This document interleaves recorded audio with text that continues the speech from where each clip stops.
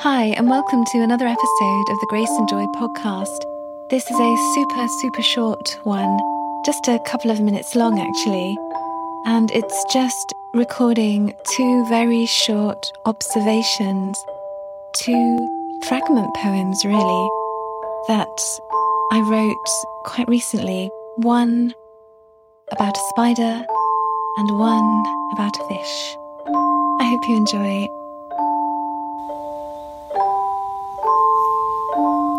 Observing a spider that was hanging from the centre of the ceiling. It was hanging down in the living room a little while ago, and everything was so still. I was just sitting and watching, and then I just wrote these words.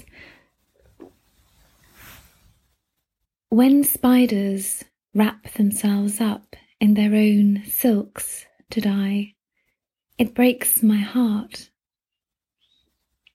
I wonder how they know, how they're ready. Then that tender wrapping, slow, gentle encasing, softly closing in their body, and sleep.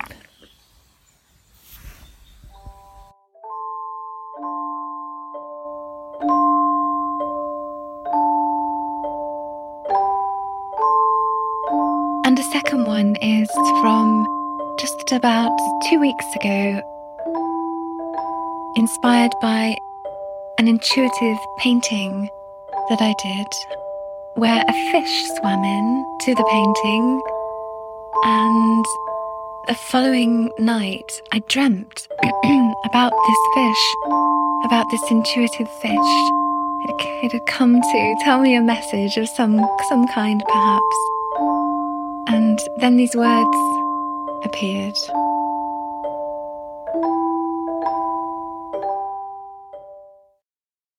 Fish swims through undulating waters of grief, intermittently shining and dull, shining, dull, 1,000 scales. Gills precise, open and close, hovers in a shade, then flicktail shot, gone.